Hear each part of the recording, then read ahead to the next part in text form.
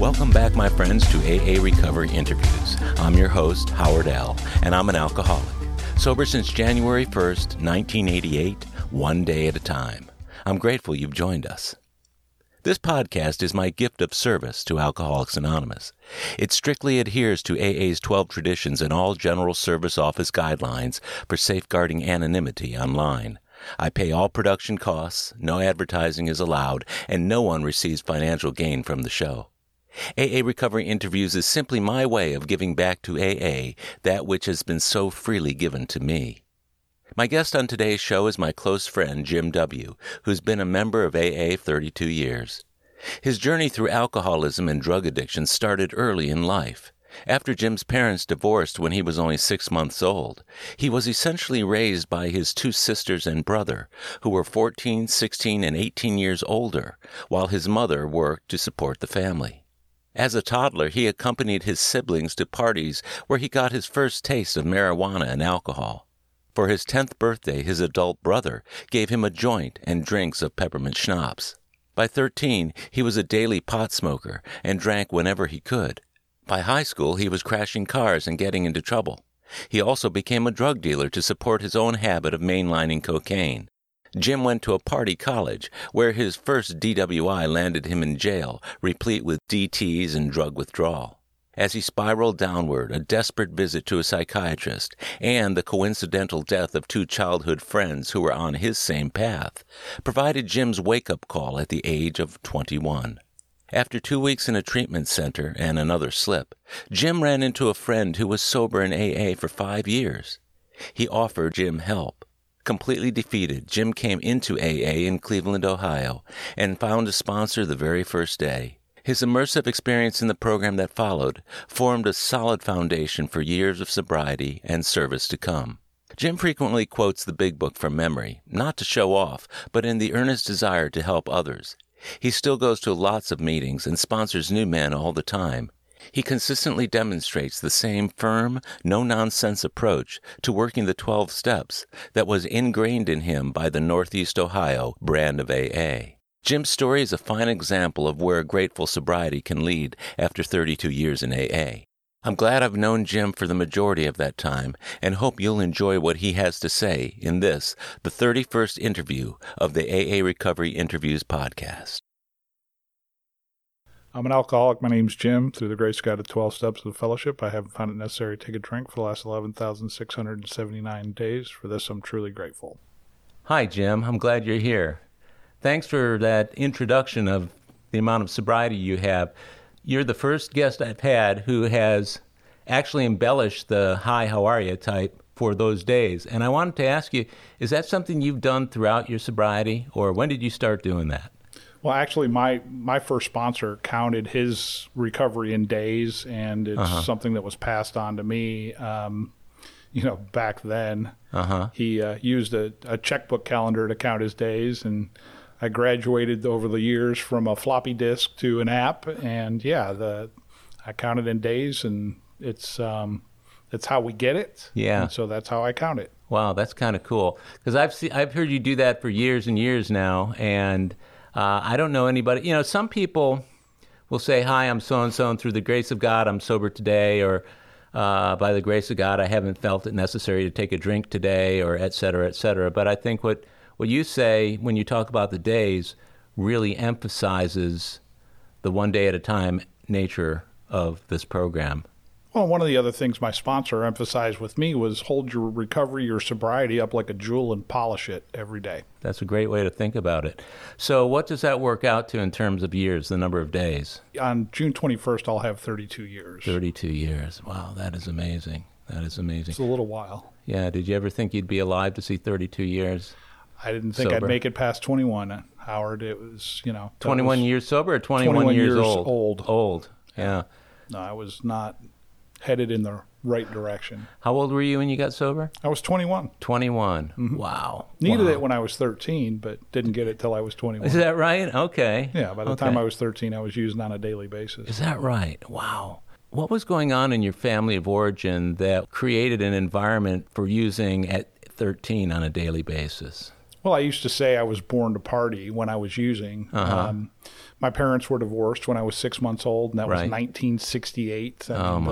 The days of sex and drugs and rock and roll. And I was raised by 3 adolescent siblings while my mother went back to school to be able to earn an income to support 4 children. So by the time I was old enough to walk, I was passing the joint across the room, and I'd had my bottle filled with wine.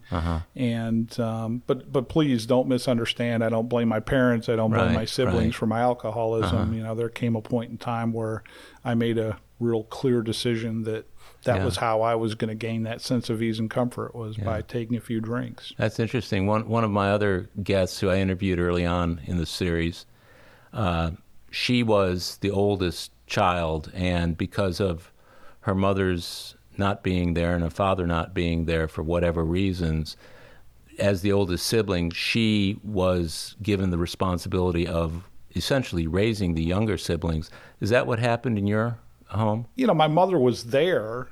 I mean, but she had gotten married when she was 17. She had had her first baby at 18. Yeah. Was divorced at 36 and didn't have any kind of career track or path. And, you know, back then it was much more of a traditional kind of misogynistic household of daddy earned the living and mommy stayed home and raised the children. And so that's what she did. It was a generational thing. And then at 36, when she's divorced, all of a sudden she's got to go to college. I was really proud of her. I mean, she not only endured the agony of a really ugly divorce, but she got her master's degree in 3 years. Wow. After delivering a baby, you know, 6 months later, you know. So she was 36 when you were born? Yes.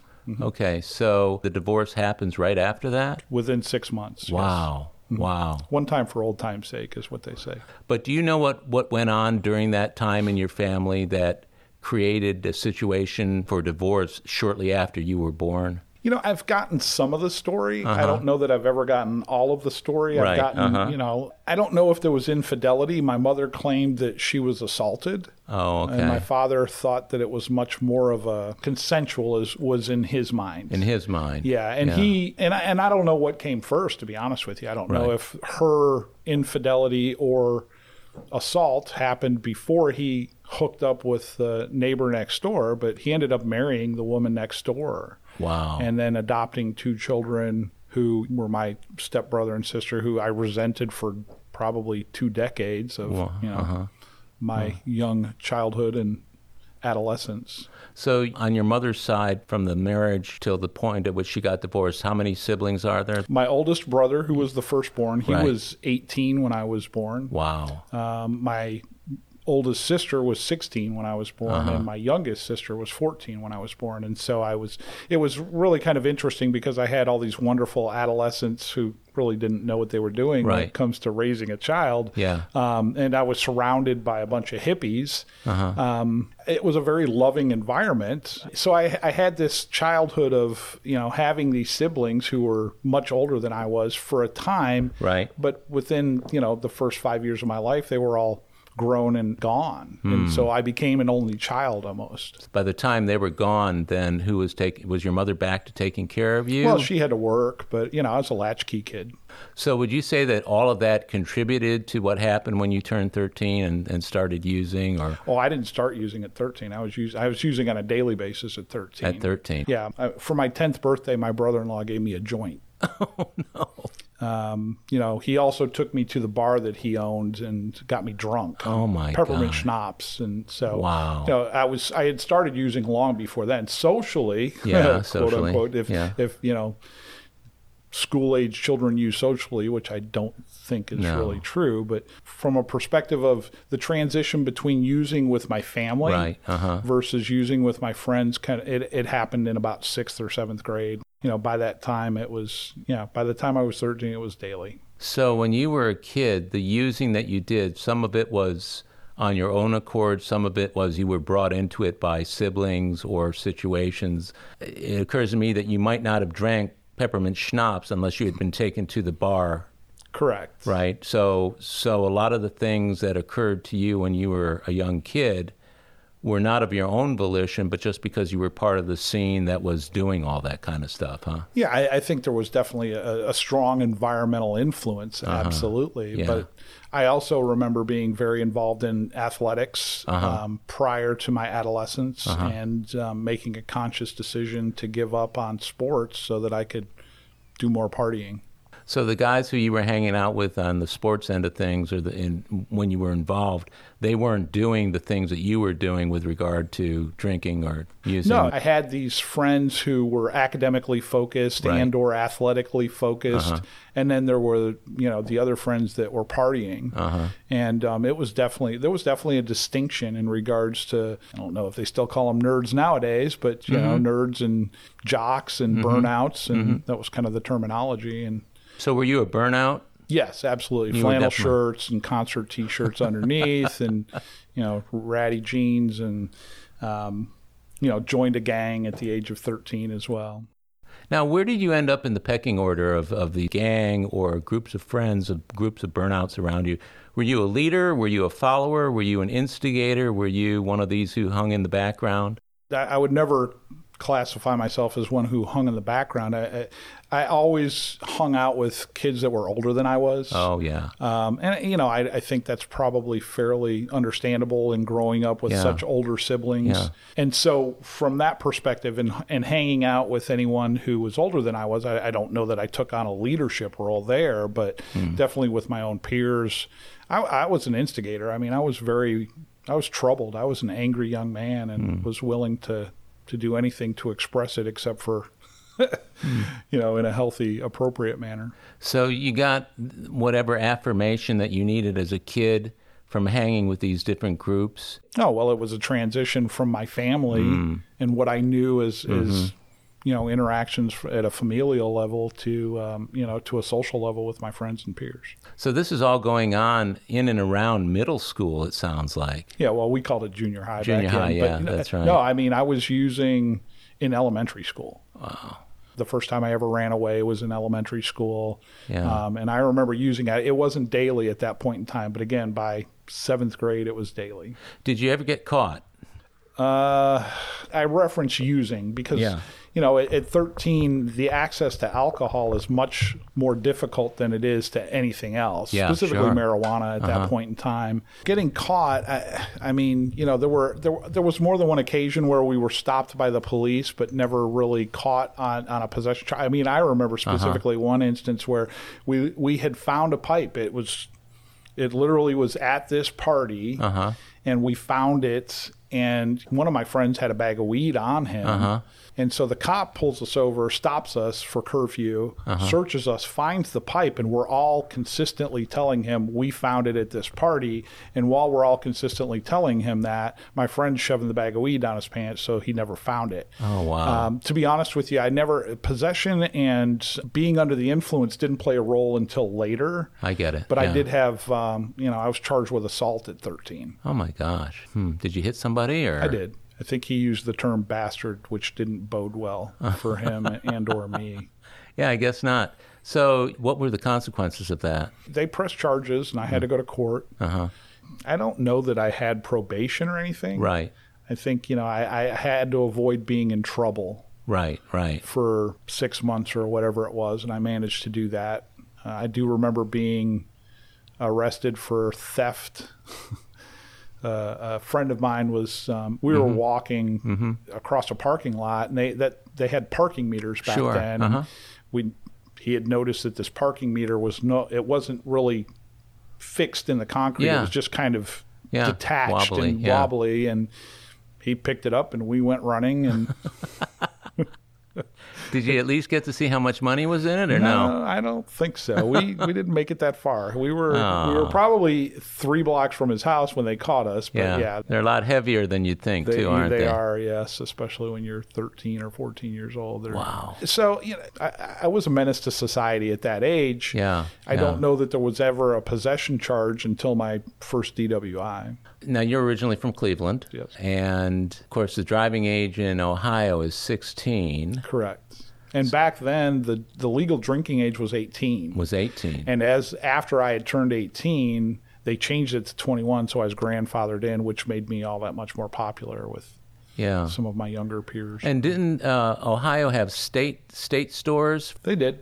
Which were the only place you could get hard liquor. Mm-hmm. So you're running with this crowd, you're getting caught. Did you ever have to go to juvenile detention or any of that kind of stuff? I never served any time there. The only time I ever served was a 3-day stint for my first DWI. Mm-hmm. And it didn't go well. It didn't, huh? But it was actually the platform that I needed to establish recovery. Really? Absolutely. Huh. Well, let's talk about that in a minute when we kind of catch up on what high school was like for you. Academics lost a priority. It was no longer the priority. I was, I was getting by. Mm-hmm. I'll never forget. I guess it was my senior year in high school. Mm-hmm. I was actually attending a vocational. It was architectural design vocational program as well as doing college prep at my home high school. There was a transition in teachers from my junior year to my senior year, and this teacher took it upon himself. He had to play alpha male in the classroom. And he saw, I think, the interpretation I had was that he saw me as the one challenge that he needed to overcome to establish himself as that. Really? It was very interesting. Because we as humans, we have all of these different develomental issues, and I think this was an issue for him. But we were involved in a car accident together. He was a racer. He would race cars and drive. He was a gearhead. Oh, yeah. We were on the same street.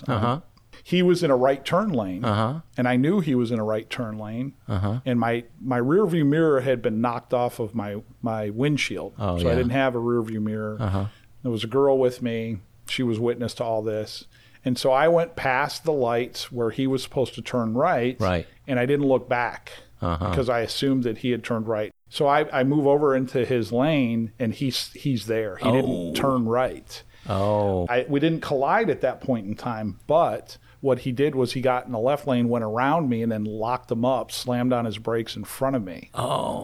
And we were involved in this car accident, right? And he jumps out of his car and comes screaming up to my car and rips the door open and starts physically challenging me. Oh my God. I'll never forget, I think it was a milk truck, and they still had milk trucks back then.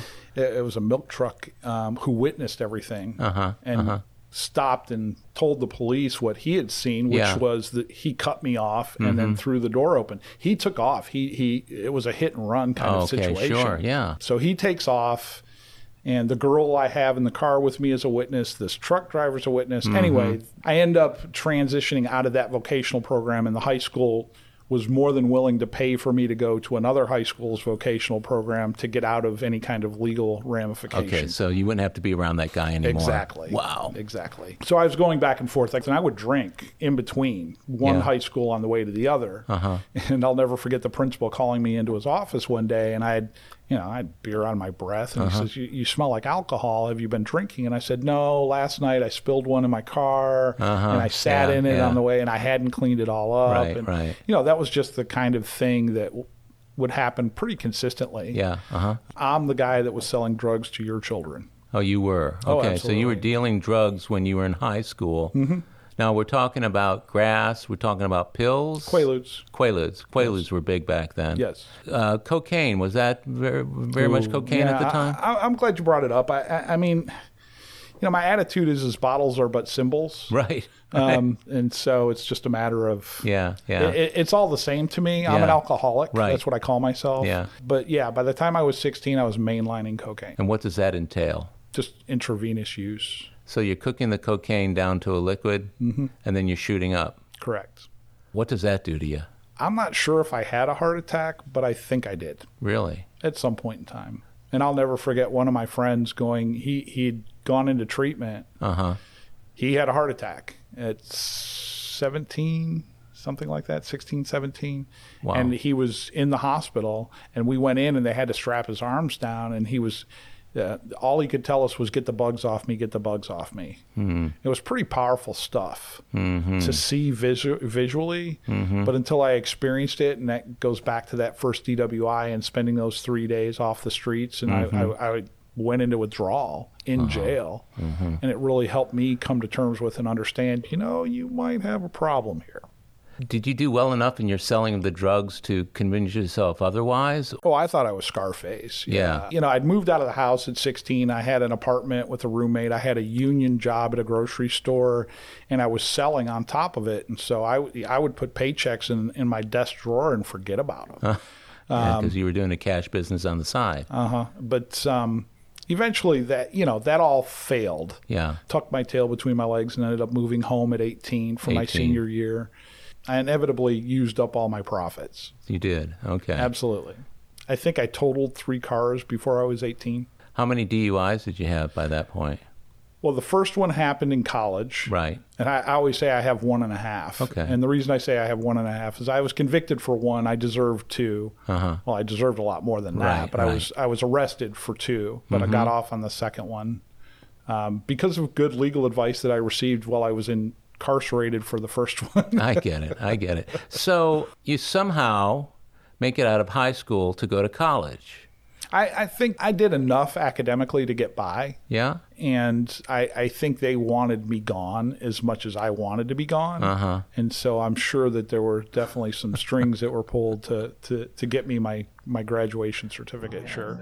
You academically achieved by virtue of them wanting you the hell out of there, huh? Oh, I was an underachiever, absolutely. All those little fill-in-the-bubble tests I excelled at, scored in the 98th percentile on most of them initially, elementary school, and even some in junior high. It translated into good grades, but after a while that was no longer the priority. Did you graduate high school at 18? So did you go off the next fall? Straight into college, yes. You did. And I had to take remedial math. Yeah, I went to Kent State University. Graduated from Kent State University, I'm proud to say. If I hadn't gotten sober in college, there's no way I would have graduated, that's for sure. Wow. My sister is an alum of Kent State, and quite a few years earlier than that, but it was a good state school, as state schools in Ohio go. It wasn't the reason I went there. No, I'm sure not. No, the reputation of that school is much more about partying and having a good time, and that's why I went there. So you went there at 18, and you told us earlier that you got sober at 21. Correct. So you had a 3-year run. So you actually got sober before you graduated? Yes. So walk us up to that point, from graduating high school up to the point at which you get sober. I had gotten my first DWI. I want to say I was 20 at the time. Actually, I was probably 19. Yeah. I did 3 days because it was a requirement in Ohio when you were convicted. I think I blew like a 1.25, and back then the legal limit was 1. And so I had to serve those 3 days, and I'd never gone without drugs and alcohol for more than maybe 24 hours. Right. And after about 24 hours of sitting in jail, I started sweating and I started shaking, and I literally started experiencing withdrawal and DTs. And I didn't know what was going on, and everybody kept telling me, "You're going to be okay, you're going to be okay." And I ended up curled up in a fetal position in the corner because my body was doing things that I had no control over, and it was really it was eye-opening later. Yeah. So you were physically addicted at that point. Oh, absolutely. And had been for a while, I guess. Absolutely. The other thing that's important about that experience was they give you classes. They call it DWI school, but there's bars on the windows and doors, and the food's horrible. So, it was jail. They give you all this education and information, and one of the first things they tell you is 8 out of 10 of you will be back. And I sat there and I shook my head, no, that's not me. It's not going to happen to me. And then I think 45 minutes later, I was meeting with an attorney. They gave you free legal advice. And even though I said, no, that's not me, the first thing I asked that attorney was, what do I do next time I get pulled over and I'm drunk? And it's just, it was those kinds of hypocrisies that just kept coming through in my life that drove me to finally get recovery. Yeah. After that first DWI, 3 months later in the same city, by the same cop, I got pulled over for the same reason. Oh, my goodness. And I poured myself out of the car, and I waved at him, and I said, "You remember me?" And he just shook his head. But the attorney that I'd spoken to when I was incarcerated, what he told me was, don't blow. And so when they took me down to the jail, I think it was a Friday night, and they say, "Oh, well, you need to blow into this." And I said, "No, I don't." And they said, "Well, you're going to lose your license." And I said, "That's okay." And they said, well, we're going to keep you in jail here, and it's a holiday, so you're going to be stuck here till Tuesday, not just till Monday. And I said, give me my blanket. And they let me go on personal recognizance, and then they had no proof because they didn't have dash cam back then. Sure. And so I ended up pleading guilty to left of center and paying maximum fine of left of center and got off. So I had 1.5 DWIs. Not that I didn't deserve a bunch others. Sure. So had you blown into that breathalyzer? I'd had, I think the next level was 10 days. After, I think it went 3, 10, 30, 60 back then. Wow. I think it's much, much harsher now. That didn't scare you straight, though, did it? No. Well, the first place I went after doing the 3 days was to the bar. So that following summer, after getting that second arrest without serving any time or getting convicted, that summer I lost 2 friends in 2 weeks as a direct result of drinking and drugs. And the first thing I did was turn to the same thing that killed them. And I had no coping skills. This grief was overwhelming to me. The first kid that died he was the first kid that ever spent the night at my house. He was the first kid that we got in a fight in 5th grade over the prettiest girl in school. We weren't real good friends after high school or after elementary school, but he was a dear friend, prior to, and it was pretty overwhelming. I'll bet. And then, 2 weeks later, I lost a friend. He was in a car accident. He was driving home from Riverfest, which is a party in Cleveland on the Flats. It's notorious for drinking. And he jumped the median driving home and killed himself and a family of 3 from Chicago. I melted down. And I had been to see psychologists and counselors throughout the years. I mean, my mother was a social worker, so she knew, and she would always tell me, "Oh, tell me how you're feeling," and I would just roll my eyes at her because it was too threatening. Yeah, I get that. It was way too threatening. I couldn't accept and acknowledge and own my feelings. Did any of those people who you saw over the years, the therapists, did any of them confront you with the alcohol or drug use, and what was your response? The last psychiatrist, and he was a psychiatrist that I had seen, had asked me, he said, "Well, do you think you have a drug or a drinking problem?" And I said, "No, I get as much as I need." And he looked at me, and he Wise it was guy. really impressive to me how well he handled me. Yeah. Because he said, "Well, that's great. If you feel like you ever need help, call me." And after losing 2 friends in 2 weeks, I needed help. He arranged for me to be admitted for treatment. Back then it was $20,000 or $15,000. They serve you pork chops that are 3 inches thick. And it was nice because they gave me Librium and lithium and helped me go through my withdrawal. How long were you there? I did 2 weeks of a 30-day program. What happened to 2 weeks? Did you get booted out, or? No. I signed myself out early. I was over 18. I was 20 at the time. And this is what happened, is they wouldn't give me a white coat and a clipboard and let me play junior counselor. So even back then, you were a service kind of guy. Well, at that point in time, it may have been just to avoid facing my own reality. Yeah, I get it.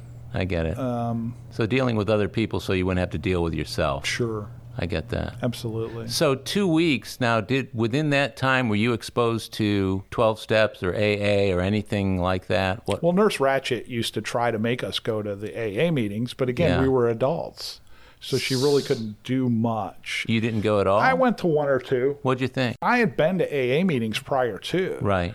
I had several friends who were assigned to go to AA meetings when we were 15, 16 years old, and we'd smoke dope, go to the meetings and watch all these old people drink coffee and smoke cigarettes and laugh at them. And so I knew, and I had friends who had gotten sober in high school. Sure. And the ones that stayed sober out of treatment were the ones that went to AA. Right. And so I was already hostile towards Alcoholics Anonymous because they took away all my using friends. And so I didn't want much to do with AA. But I did have some exposure in treatment, but I was focused on other things. I mean, it was a co-ed facility, and I had my priorities. Yeah, I'll bet you did. So 2 weeks after you're there, you're out. And is it back to the same game? I didn't use right away. I think I want to say I was ready to use as soon as I got out, but I had several friends that wouldn't buy into my BS, and They said, no, you need to give yourself a chance. So there was nothing revealed to you during those 2 weeks that would be the aha moment of your life at that point? What was revealed to me was the physical craving and the mental obsession. But the mental obsession wasn't really. I didn't get that. I mean, I get it. They showed us the video, the Chalk Talk videos and things like that, and so it became apparent to me, and it gave me information about the physical craving and how my body breaks it down differently. But I didn't hear or learn about the mental obsession. Okay. And so what I thought is if I can go to keg parties and bars as long as I don't pick up the first one, I won't get drunk. Yeah. So, and that was kind of my philosophy, and it lasted about 2 or 3, maybe 4 weeks. And then the first time I drank, I tilted one back. It was gone instantaneously, but I couldn't drink another one because that would be drinking alcoholically. Yeah. But then the next weekend I was, inebriated. This is while I'm still in college. You're at Kent. Yes. And this is going on during the term, or was it over the summer? When did this happen? I went into treatment during the summer. Okay. And then, the fall semester started, and so I had started using by the time I'd gotten back into my fall semester. Wow. So you're going into your junior year at that point? Yes. And well, it was kind of sophomore, junior, because there were, I had to drop a couple of classes here and there because I wasn't going to pass them, and I was on the 5-year program. So you're approaching 20. What happened going forward from there? When did you finally hit your bottom, and what did that look like? It was probably about a year. It was the following summer after treatment. I was working for a painter who was paying us with rubber checks. I was back at home with mommy, which was really kind of a blow to my ego. I was very egotistical. I was very full of myself. Sure. Having to move home was kind of a humbling experience. I'll bet. Yeah. And so I'm back at home. I've got this job that's not really paying me. And it wasn't so much the exterior stuff. It wasn't the materialistic things. Yeah. It was the inside. Yeah. I'd gone to treatment, and I knew that I shouldn't be drinking or using, but I was still doing it anyway. And miraculously, this friend of mine who, we were so close, we looked alike. We went to elementary school together and junior high. We're in the brotherhood, and he and I are, we see each other. We're driving down the same street. Right. We kind of play around a little bit. We stop, we do lunch, and I tell him, I went to, and I know he's sober. He's been sober because he's the one that went, he was one of the ones that went to AA, and he's got 5 years at the age of 21. I'm like, I went to treatment last year, and I've only been high or drunk 14 times since then. And he's like, wow, that's great, Jim. If you ever want to go to a meeting, give me a call. And the next day, I didn't drink that day. Let me back up a little bit. The morning before, we were on our way out to do this paint job, kind of a far out in the country. It was an airport hangar, and we got the job done. And we went fishing and water skiing and everything. And that was the last day I drank. But I'll never forget reaching for my first beer from the back seat of a 76 Cougar, and the clock's in the middle of the dashboard, and it said 8 a.m. And I knew that I was back where I'd started from. And I pulled the tab. Remember pull tabs? Yeah, right. I remember pull tabs. Right, I love pull tabs. Yeah, you rip it off the can. Yeah. You used to step on them in the river and everything, but cut your foot. So that day, I had this realization that nothing's changed. And then we see each other, we do lunch, and I tell him, he says, if you ever want to go to a meeting, give me a call. And I started getting that same antsy feeling because I didn't drink that day. This was the day after. And I called him the next day, and I said, I'm ready. And he said, I'll be there. And he took me to, I think it was 3 meetings in that first day. We went to a 6 o'clock, we went to an 8 o'clock, and then we went to a midnight meeting at Night and Day Club. And that's where he introduced me to my sponsor. We'll be right back. My friends, if you're enjoying AA Recovery interviews, check out my Big Book podcast, the complete unabridged audio version of the first and second editions of Alcoholics Anonymous. It's an engaging word-for-word, cover-to-cover reading of all 11 chapters and original stories, including rare stories not published in the 3rd or 4th editions. Listen to all 85 episodes by subscribing to the Big Book Podcast on Apple Podcasts or wherever you get your podcasts. Or listen on BigBookPodcast.com. You'll know you've arrived when you see our logo, a first edition big book wearing headphones. And we're back. That negative attitude you had about AA, did that show up in any of those first few meetings, or were you ready by that point to listen to what they were saying? No, AA was the last stop on the block for me. It was. I had, all the animosity was gone. I was beaten into a state of reasonableness. Mm-hmm, mm-hmm. And, what's interesting is an ex-girlfriend showed up at that midnight meeting, and this friend of mine knew she was an ex, and he saw what was going on and the wheels spinning through my head. Yeah. Okay, so I'm like 24 hours out, right? I'm starting to sweat, and I'm shaking a little bit, and I'm really starting to get, I love to reference them as the heebie-jeebies. Yeah, your skin crawls a little bit. Mm-hmm. During that midnight meeting, it was a speakers meeting. We called them leads up in Cleveland. Mm-hmm. There was this old fat bald man up front laughing like Santa Claus, and it was kind of irritating. Yeah. And then this ex-girlfriend shows up, and I'm completely distracted. Right. And this guy that had taken me to these meetings, he sees what's going on, and after the meeting, he says, "Are you serious about this?" Yeah. I was a little taken aback. I probably had my feelings hurt. Yeah. And he says, I say, "Of course I am." And he says, "Go up to that guy over there and you tell him what's going on with you." Mm-hmm. And he pointed to that old fat bald man who I was kind of irritated with. And I think that, in regards to your question about, was there still any animosity towards AA? Yeah. All my animosity went out the door when I went up and told him my name and said, "I think I need your help." Wow. So you found your sponsor relatively early on. I mean, my first day of meetings. Your first day of meetings, which is absolutely amazing. Well, he was assigned to me. Well, no, I get that, but I didn't get my only sponsor till I was sober almost a year because I thought I could do it myself. But I always admire people who are able to get a sponsor right away. So you got him. Did he start lining you up with meetings immediately? And did you start working the steps immediately? Oh, that first night in meetings, he had me sit down and read the book with him. And we got down on our knees and said the third step prayer that first night. The very first night. Mm-hmm. And you're 20, almost 21 at this was point? 21 at that point. You were 21, okay. So you get sober, you're in AA at 21. Mm-hmm. And here we are now, 11,679 days, give or take a day or two. No. No, okay. No, that's precise. That's precise. There's an app for that. Yeah, that's right. I know. I think I have that app. So he gets you working on the steps. How long did it take you to get through the 12 steps? We get down on our knees in this, at the Night and Day Club in Cleveland, Euclid, Ohio, and we say this third step prayer, and I'm doing 2-3 meetings a day after that. Wow. But I'm, that withdrawal is still setting in. I can't sleep. Right. And about, I guess it was probably, I don't know if it was right at 2 weeks, 10 days, something like that. I'm really feeling pretty bad. But I'm so close to my last drink that I know that's not the answer. But I don't know what is. And that was the problem, was I didn't have a solution. Yeah.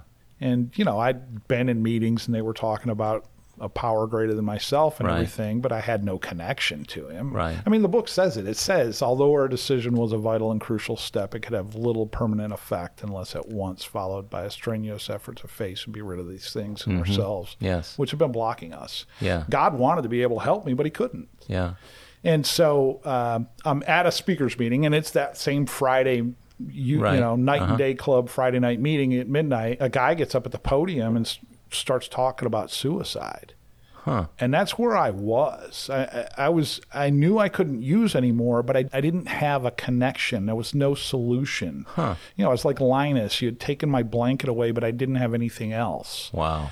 And I went up to him afterwards, and I told him, I said, "Listen, man, I want to blow my face off." And he smiled at me, and he said, "Do your 4th step."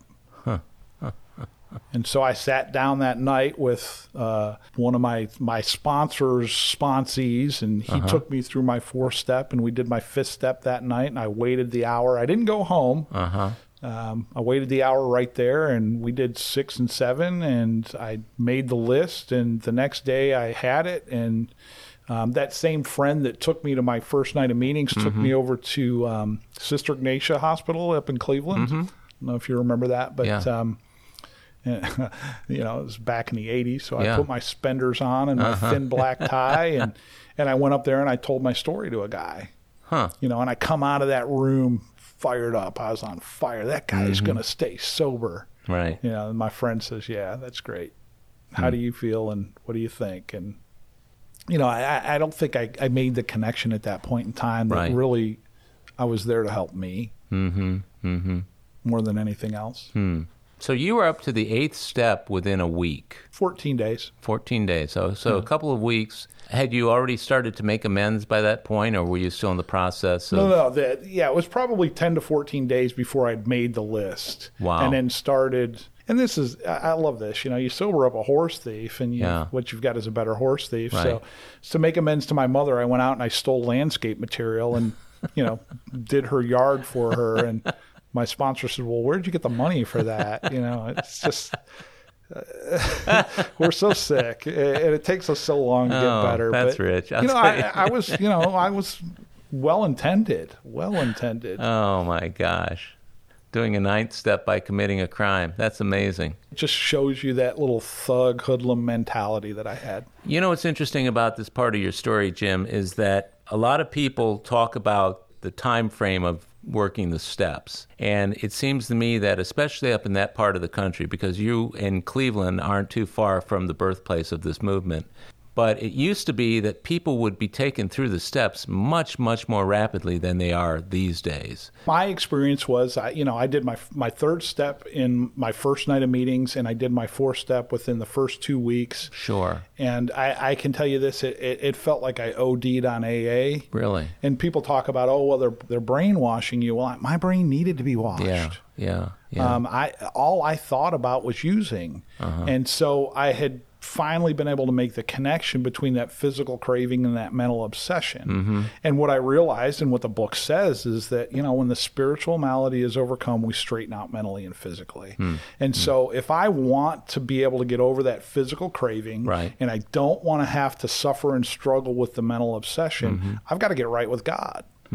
And I don't think, the book's specific. It talks about that decision, and it says at once, and it says next. So I feel badly for people who have waited, because it's suffering to me. And I suffered for that year in between treatment and going to AA. That was long enough. I don't know if I could have lasted. I mean, you talk about, waiting a year because you were trying to sponsor yourself, and thank God for effective sponsorship. And so when I work with men who are new in recovery or old in recovery, the first thing I do is get them going on their steps. Yeah. And you move them through it pretty quickly. Absolutely. Because there's no time to lose. And once you got their attention, you got to capitalize on it. I can't keep me sober. I can't keep them sober. So you're in AA. You worked all your steps within a relatively abbreviated period of time. So what do the next number of years look like? You're still in Cleveland at this point? Yes. Well, one of the things is I'm still in college, right? I've gone to treatment. I've gotten out. I've used for another year. I'm now sober, and this is over the summer. I got sober on June 21st of '89. I go back to college and proceed to try to do my best to get my grade point up. My first semester, my grade point was a 197, and it wasn't the worst in my dorm room. And so I climbed my way out academically, ended up with like a 3.5, I think, Hume. Wow. Started to build a profession and a career for myself as a child life specialist, which is addressing emotional and developmental needs of hospitalized children. And my mother kind of introduced me to that career. It was, I think there was definitely some of my own personal history in regards to not having mommy and daddy around. Sure. My sister was hospitalized when she was young, and she remembers still to this day the trauma of not having my mother there with her, because back then they wouldn't allow that. And so I graduate. I think I had about 18 months at that point in time. And you were going to meetings in Kent. I was going to meetings in Akron and Kent. I told my story at Akron City Hospital. Oh, yeah. Went to Founders Day, went to Dr. Bob's house, did retreats on Lake Erie. Wow. And yeah, so I was doing meetings kind of back and forth. I did an internship at Rainbow Babies and Children's, and so I was going kind of in between Kent and Cleveland weekly. Was offered a position, fairly quickly. I think December. I graduated like the summer of was when my internship was completed. So I was probably right around, a year, like I said, a year, maybe 15, 16 months, something like that. Was offered a position at San Antonio Children's Hospital. Went and they served me chips and salsa, and I never looked back. Yeah, moved to San Antonio, packed as much into an 87 Honda Civic that I could. And, relocated to San Antonio, Texas, and started going to meetings. Coming from Cleveland and Akron and the kind of AA that they have up there, was it a shock for you to come into AA in San Antonio, or were there vast differences, or did you find the similarities very quickly? Oh, no, they didn't do it right. No. It's real interesting because, in Cleveland, and I don't know, it may not be that way anymore, but a majority of the meetings were leads where someone stood up and told their story, and then people would thank you and or tell you you're full of it if you weren't telling the truth from the podium. But they weren't discussion meetings. It wasn't open discussion meetings and things like that. And so I get to San Antonio, and I maybe went to one speaker meeting every other week or something like that, and everything else was discussion. And I think people got tired of cutting me off because I would talk for 10 or 15 minutes because I wasn't used to talking for 2 or 3 instead. And so there was definitely some adjustment. I see. When I went to San Antonio, I went to a club that'll remain nameless, and they were talking about a dance, and they were talking about bingo, and I just kind of didn't get the sense that it was the right place for me. So then I went out to a club on the northeast side of town called Serendipity, and I walk through the door. I go to pour myself a cup of coffee, and the first thing I hear is some guy telling some other guy, "You need to work your fifth step." And that man, it's interesting. He just called me yesterday. We've been friends ever since. Wow. And he was the best man at my wedding. And, I'd kind of found a home group at that point in time. Cool. Found a sponsor there. And, I was in San Antonio for about 2 years. And then I had to get a little culture before I came to Houston. Right, I get that. Okay, so you came to Houston when you were about 4 years sober? Might have been 5. Yeah, it's 5 years sober, I guess. Wow. Almost 5. Now, were you actively sponsoring men in San Antonio? Yeah, absolutely. Yeah. What did you do with those guys when you came to Houston? I probably told them, because back then, this was 94. I think I still carried a pager back then. Yeah, right. I remember those days. Yeah. Cell phones came out like 96 or something like that. I probably told them that they either needed to ask my sponsor to sponsor them or to find somebody before I left.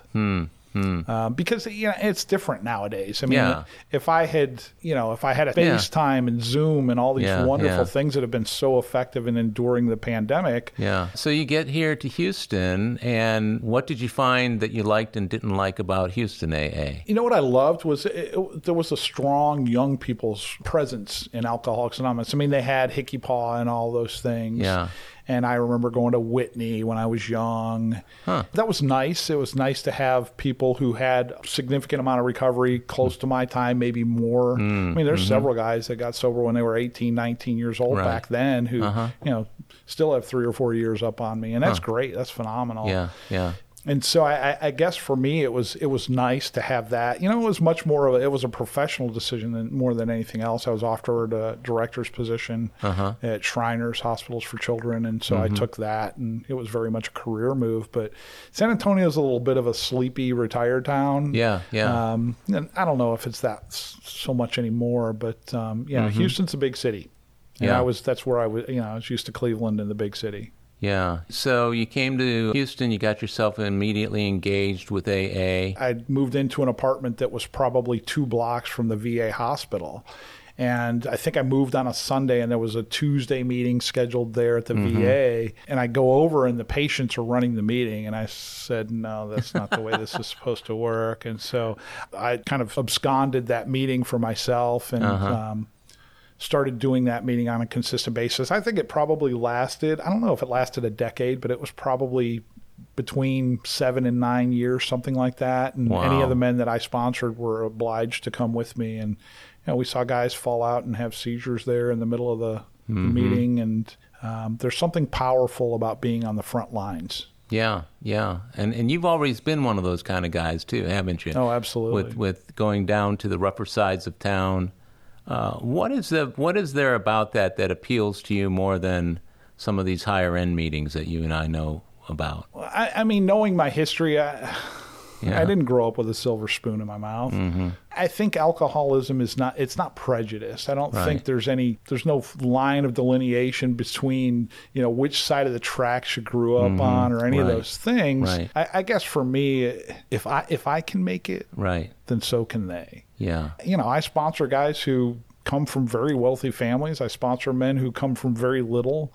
And so I don't know that it's, one side of town or the other. Yeah. I think it's both sides of town. And that, I think, is, one of the things that attracts me. I live on the west side. I go to a lot of east side meetings and sponsor a lot of men from the east side, but there's several men from the west side that I sponsor, and I go to several meetings over here. How do you feel about those guys, though, who, and I remember this a lot early on and over the years, guys would say, well, you got to go down to the 24-hour club because that's real alcoholism. Mm-hmm. Or you got to go down to the Ship Channel area and other areas of town, the rougher parts of town, and there you'll see real AA. How do you feel when you hear that? Yeah, it goes back to the point you made about being from Cleveland. Mm-hmm. I was spoon-fed this program, and I don't think it matters what side of town I'm on. Mm-hmm. It's my responsibility to spoon-feed the men that I sponsor the steps and hopefully help them build a relationship with God. Mm-hmm. But I do think this. I think there's probably the sense of desperation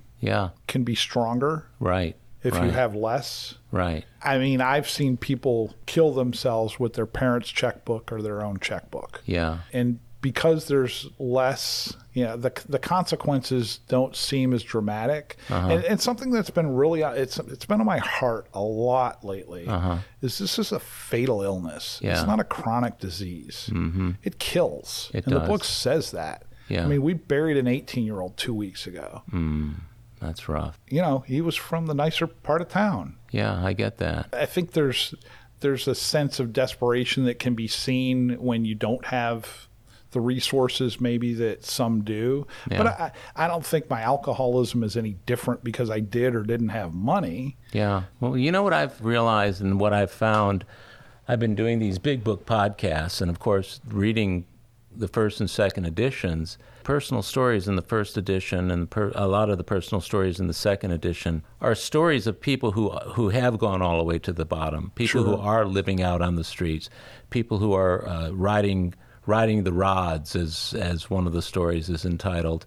You don't see the number of stories of people with whom I can relate to their situation in life. I can relate to them as an alcoholic, but I never lived out on the streets. Mm-hmm. I never had to hop a freight train to get from here to there. I never drank shoe polish or Sneaky Pete or whatever it was. But it occurs to me that the way AA grew, even up to the second printing of the Big Book in 1955, a lot of the stories were stories of really harsh circumstances and real desperation within those circumstances. Does that make sense? Yeah, it's a really good observation, and I would have to assume is because of the maturation process of Alcoholics Anonymous, what we've done is we've been able to reach out and touch people that may not have been as bad off as it used to be. Right. And so the ability to intervene at a younger stage, and thank God, because if I hadn't come to Alcoholics Anonymous at 21, God knows, I've got a guy I sponsor just celebrated 29 years, and he got sober at 21 as well. Wow. We were having a conversation about what would our lives look like without recovery right now. Yeah. Would we even be alive? Yeah. And I don't know that I would have made it past 21, 22, 23, 24. I mean, like I said, this kid, that parents and I go to church together, and I watched him grow up, and at 18 we're having his funeral.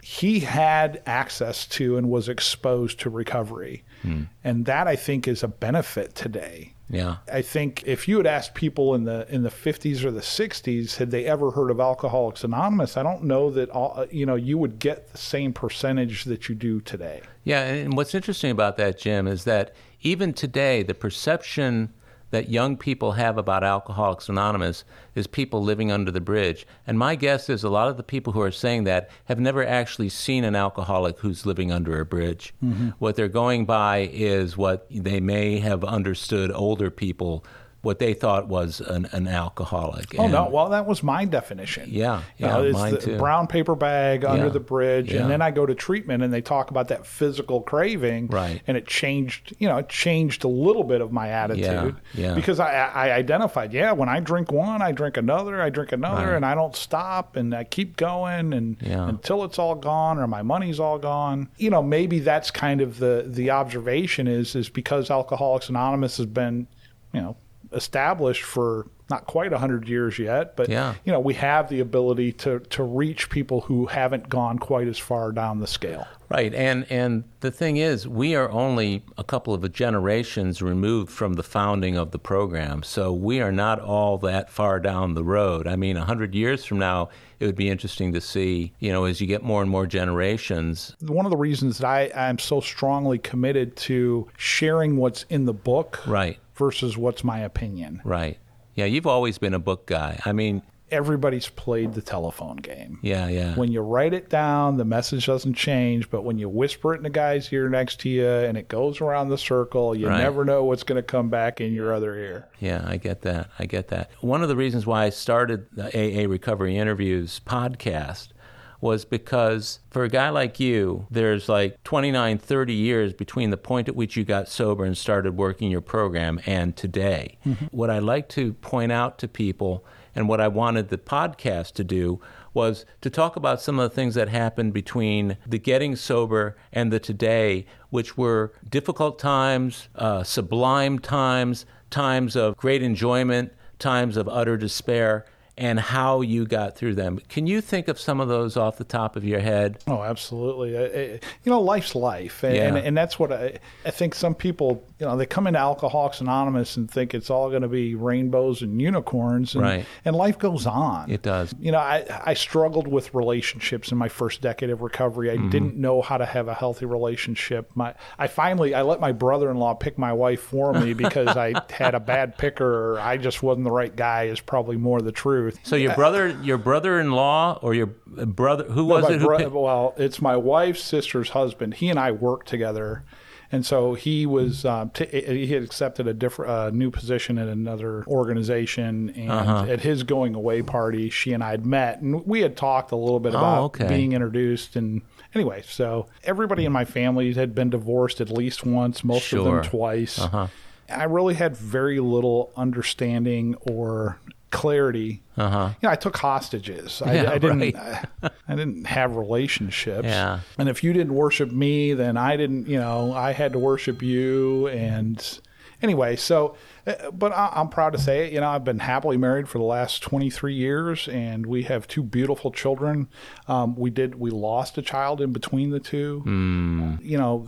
Life is a miraculous thing. Yeah. I'll never forget, I was on a mountaintop in Colorado with a bunch of little adolescent drug addict alcoholics because, it was one of those adolescent programs.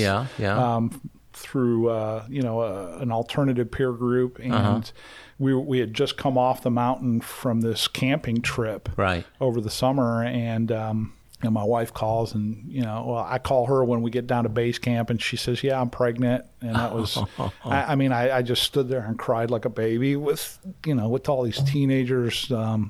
We said the Lord's Prayer and it's just powerful stuff. And that was your older son she was pregnant with? Yes, that was our firstborn. So this is what, 21 years ago. 21 years ago. Sure. Wow. And so there's a gift. You also mentioned the tragic loss of the... Yeah, our second son was, at 21 weeks, he was diagnosed with, 21 weeks, what I say that is in utero. Yeah. Anencephalic. He was anencephalic. Yeah, okay. And so the skull doesn't develop. And they said, they told my wife that she could carry him full term, but he wouldn't make it. Right. So she decided to deliver him at 24 weeks, and he was stillborn, and it was devastating. I mean, that must have been really tough. It gave me a stronger appreciation for life than I'd ever had before. Yeah. And what's so ironic is that I never respected my own life. Huh. and had always, treated this gift that I've been given with such maliciousness. Yeah. We endure that grief. Right. And I don't think that's something you ever get over. I think grief is something that you learn to live with. And that's one of the things that I learned and studied is that, it's time doesn't heal my grief. I think the grief stays with me. I think it wanes a little bit, but it's not something I get over. Tell me about, during that time, that very, very tragic experience that you went through. Tell me about your program at that time and how the program might have contributed to you being pulled through intact. Well, for me, it's real simple. I said earlier, when the spiritual malady is overcome, we straighten out mentally and physically. And I struggled with God at that point in time. How dare you was kind of my perspective. And why was another strong perspective of why. And, what I came to terms with is some questions aren't meant for me to have answers to. But there was never a point in time where I thought about drinking. And that's the miracle of this program is if I continue to do the things I need to. 10 steps says it. We continue to watch for selfishness, dishonesty, resentment, and fear. And I was resentful at God, and I was being dishonest with myself. And I had a sponsor. Right. I was sponsoring other men. I was going to meetings. I pray every day religiously, and that's not to say that I have to have a Bible to pray, but I pray religiously. In other words, I'm committed to it. Having all those tools and continuing to use all those tools kept me going in regards to enduring that traumatic experience. Yeah, I get that. A year later, my wife gave birth to my daughter, who at 6 weeks was diagnosed with meningitis. And she, we got her to the hospital, thank God, fairly quickly, and she doesn't struggle now from any ramifications of that. But, my mother, who had been ostracized from the church during her divorce, had carried a resentment against religion, God, and the church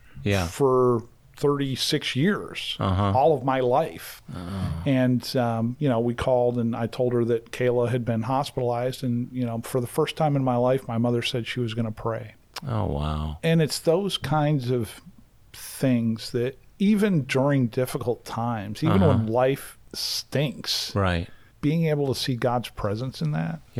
It's really powerful. The important thing is that I've seen your story, and I don't want to lose sight of the fact that you and I have known each other a long time, but we didn't get as close as we've gotten, which is very close, until we shared the common experience of what happened to our good friend and watching him go through what he went through in his last days on this earth as a result of the liver cancer. And that experience, watching all the men gather around and go to his house at that hospital bed, and you were there and I was there and a number of other men were there, there was something so spiritual about that. Did you get that sense as well? Absolutely. And I'm so grateful. Well, first and foremost, I love John with all my heart. And I miss him tremendously still today. And, thank God for those hours and days that we spent in that townhome with him and helping him, transition and die peacefully, because it gave us an opportunity to connect. And there were 3 or 4. Tom, I think, was one. And so, there's always good that can come out of whatever it is that we experience, but we've got to be able to, our eyes have to be open to it. Yeah. And that's what they were. What amazed me was right up to his dying day, and we were there literally the day he passed and the day after, was he was always asking about how you doing. He knew that we were concerned about him, but he's right up to the end. It was how are you doing?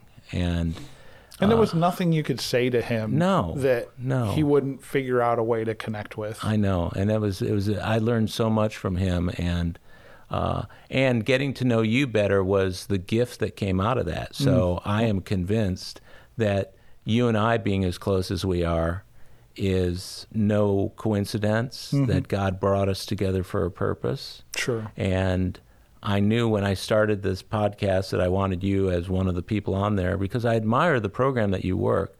There are days that I sit in meetings wishing, God, I wish I had that photographic memory of the big book that Jim has, because people, they could read the passage to me and I forget it in the next 15 seconds. That might be... Well, this coming from the man who knows every name of every man in the meeting. Yeah, so. I work pretty hard at that. But, which I think is important. And it's one of the things I love about you and getting to know you. And I remember being in Cleveland and being required to greet at the door. Yeah. And people look at you kind of like they look at me when I tell them how many days I have while you're greeting at the door. Yeah. And they don't get it. They don't get it. But you do it enough and people get used to it. In fact, when you introduce yourself, the very few times I've heard you introduce yourself over the years, and you don't say the number of days, I'm like, wait a second, he missed something. So I wish we had another hour or two to just kind of share, but we've had the opportunity to share some of the real highlights of your sobriety and the fact that you got sober at 21 and you've had 30 years of life in the AA lane. What's that meant to you? Well, okay, so I used to bristle with antagonism at religion, and I can feel the nearness of my Creator in a church today. I no longer am a prisoner of self, and I have a freedom, so to speak, in regards to not being captive to this illness. And not being a victim of it. It's the one disease that actually the treatment can be beneficial for. And there's not a lot of that out there. I've got several men who close with thank God for Alcoholics Anonymous and thank Alcoholics Anonymous for God. And so I think it's probably the best way to end it. And I love you. And when you do your interview, I want to be the interviewer. Well, thank you. And I love you, Jim. You're a big part of my life, and I appreciate you doing this. And we'll get around to my interview one of these days. But for now, I want to thank you so much for doing this. And I know it's going to change some people's minds. It may change some people's lives just to hear about your experience and the fact that you were able to do it starting at 21. I had to wait until I was almost 31, but looking back, it took every single one of those days to get me to that point, and it's taken every single one of the days since that point. In your case, 11,467. Am I right? Or 679. All right. Forget it. All right. Well, that's a wrap, my brother. Thanks so much, Jim. This worked out great. Thanks, Howard. Okay. You bet. Well, my friends, that's it for AA Recovery Interviews. Thanks to Jim W. for sharing his story. And thank you for tuning in. If you enjoyed AA Recovery Interviews, will you help me spread the word on Facebook, Twitter, Instagram, and other social media? You see, I'm pretty good at staying sober, but not so good at social media. And I know there are many alcoholics out there who could benefit from this podcast if they only knew about it. So anything you can do to help will be greatly appreciated. That includes telling sponsees, friends, loved ones, and anyone else seeking a rich and meaningful listening experience. Everyone can follow us on Apple Podcasts, Google Podcasts, iHeartRadio, and other podcast providers. Visit our website, aarecoveryinterviews.com, where you can listen to every show, share your comments, and also contact us. If you want to email me, it's howard@aarecoveryinterviews.com. The next episode of AA Recovery Interviews is on the way, so keep coming back. It'll be here soon.